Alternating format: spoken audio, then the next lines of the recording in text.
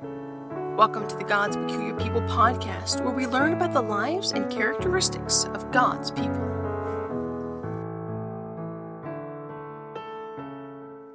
This is the next episode in our series on the 12 disciples. So we're going to look today at Thomas.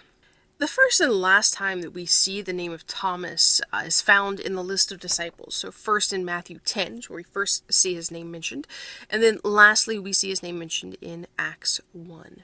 Other than being listed in Matthew, Mark, and Luke, little but Thomas's inclusion in the list of disciples is recorded about him. Yet in the Gospel of John, the gospel in which we see Jesus' deity fully on display, we learn of his interactions and conversations with Thomas. There are just three instances in John where we see Thomas speaking.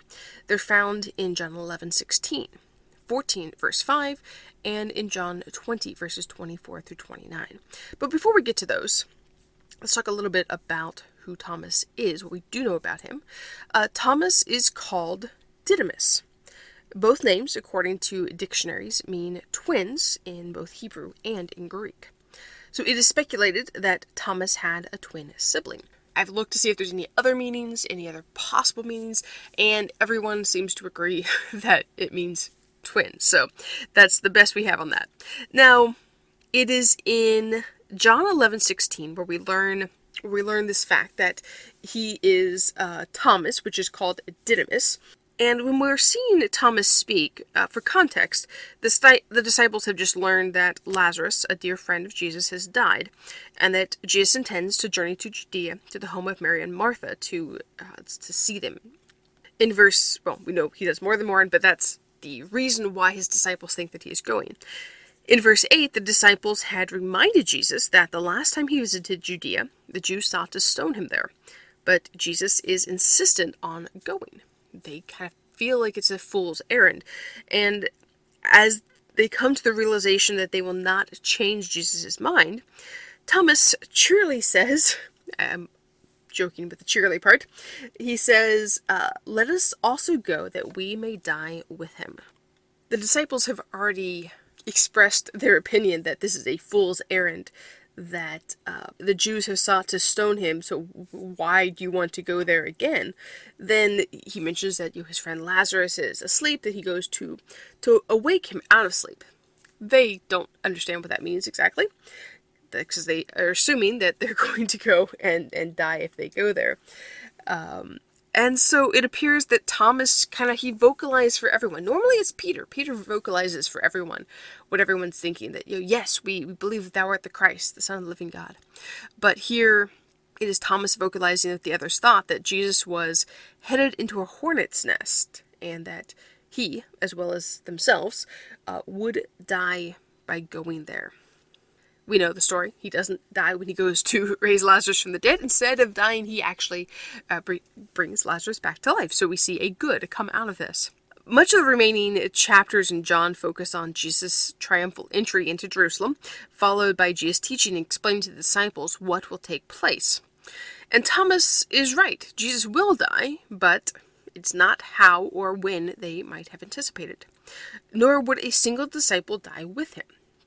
Perhaps he's so bold to say this because he's heard Peter make bold statements before, and so his courage is aroused, and he wants to imitate Peter a little bit. I don't know that for sure. It's a possibility. You're around these 12 men, 11 other men all the time. It's possible that some of their characteristics may kind of rub off on you, and you might act like that occasionally, but we see that doesn't last for long.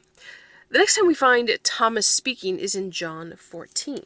Today, with a completed Bible in our hand, it is easy to question why Thomas would make the statement that he does. So, for context, Jesus in chapter 14, verses 1 through 6, is telling them, well, rather than summarizing it, let me just read it. It says in verse 1, "Let not your heart be troubled. You believe in God, believe also in me.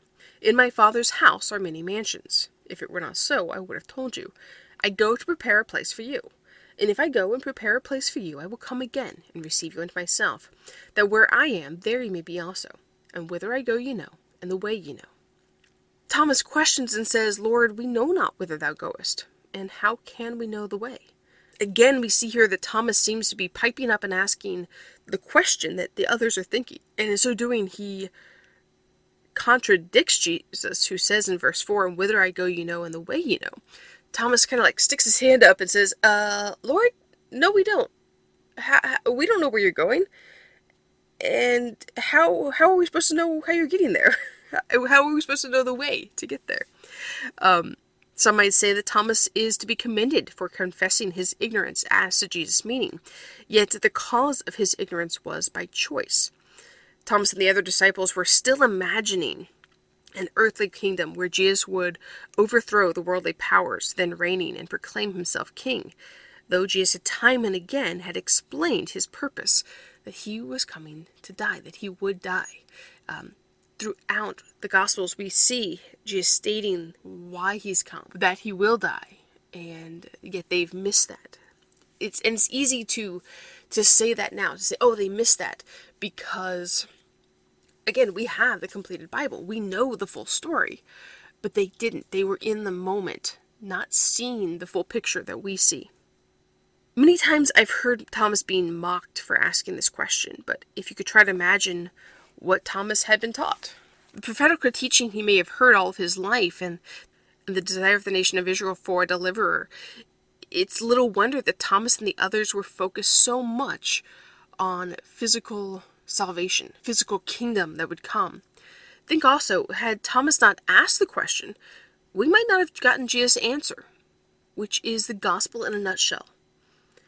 And we find that in verse 6, I am the way, the truth, and the life. No man cometh unto the Father, but by me. It's so simple. It's right there. I am Jesus. I am the way, the truth, and the life. The last time we see Thomas mentioned is following Jesus' death and resurrection. In John 20, verses 19 through 23, we read that Jesus had appeared to the disciples, but for some reason, Thomas was not present at that time. It's not explained why he wasn't there, what the reasoning was.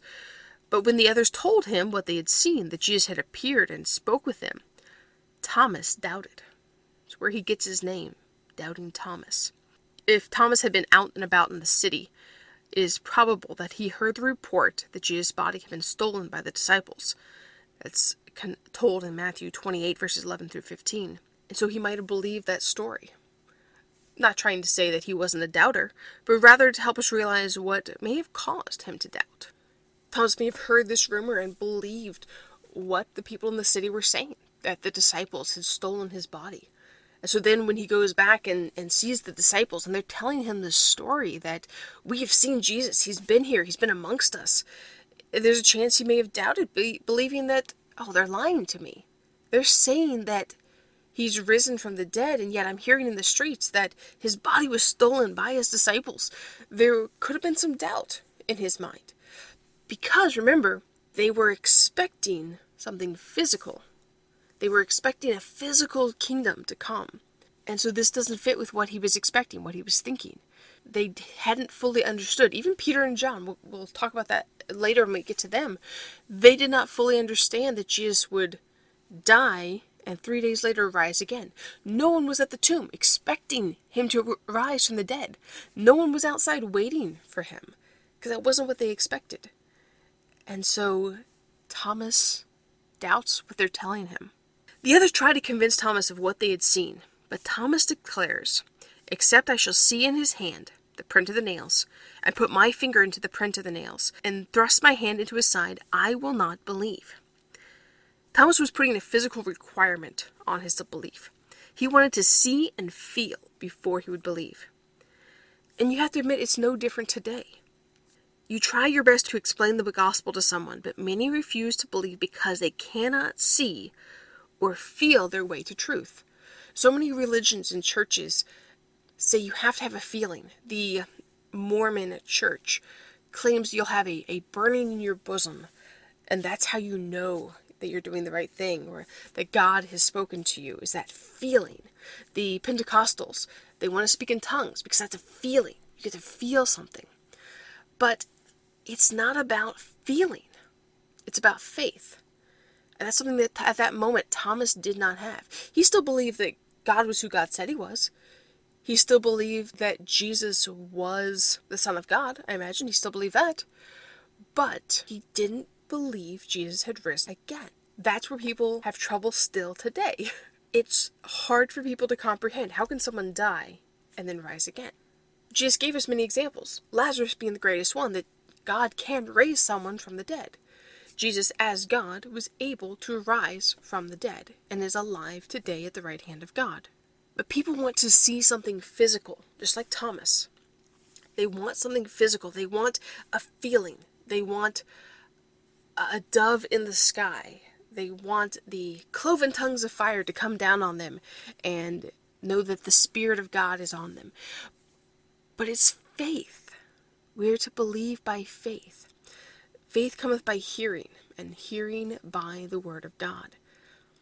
The more people hear the word of God, if their hearts are open and willing to learn, to believe, then they can.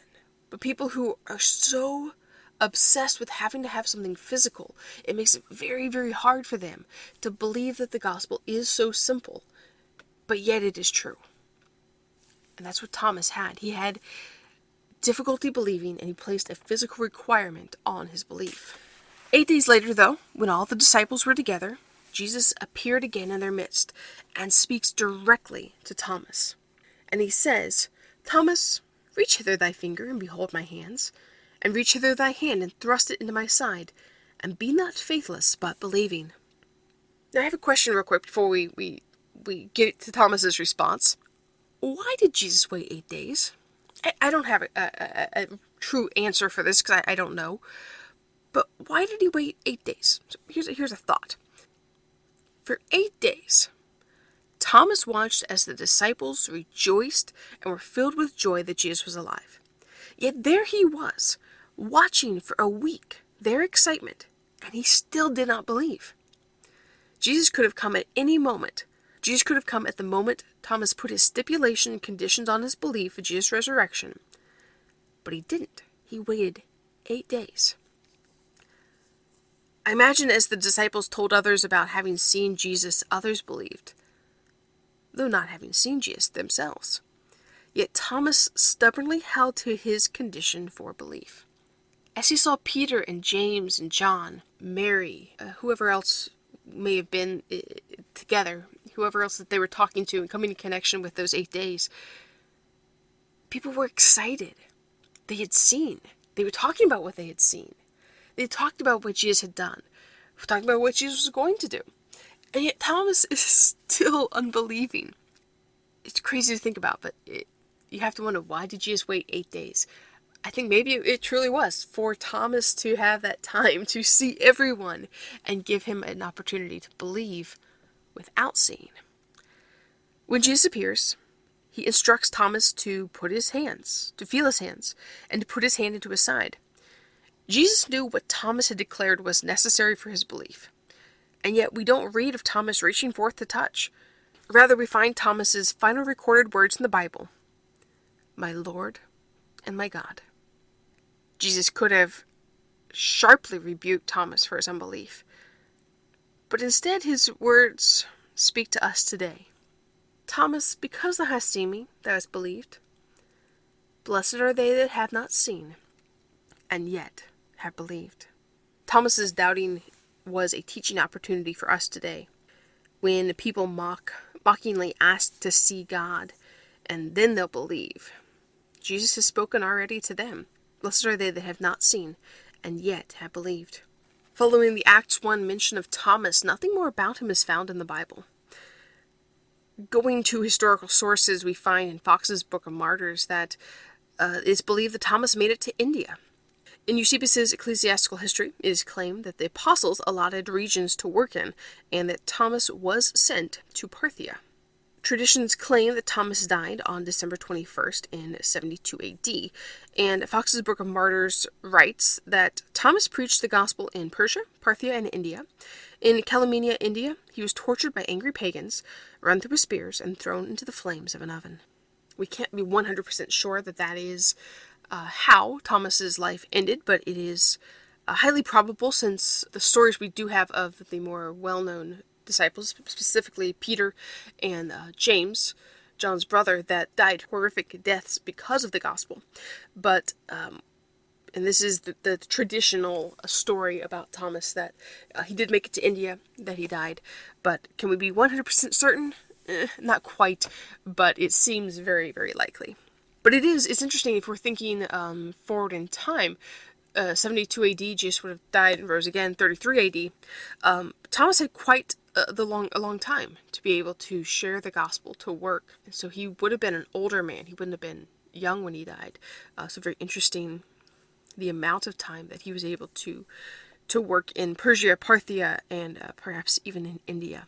While it would be interesting to learn more about Thomas and how he lived on his faith in later years, his final words have to be sufficient. His final words after having disbelieved what others said were, "My Lord and my God."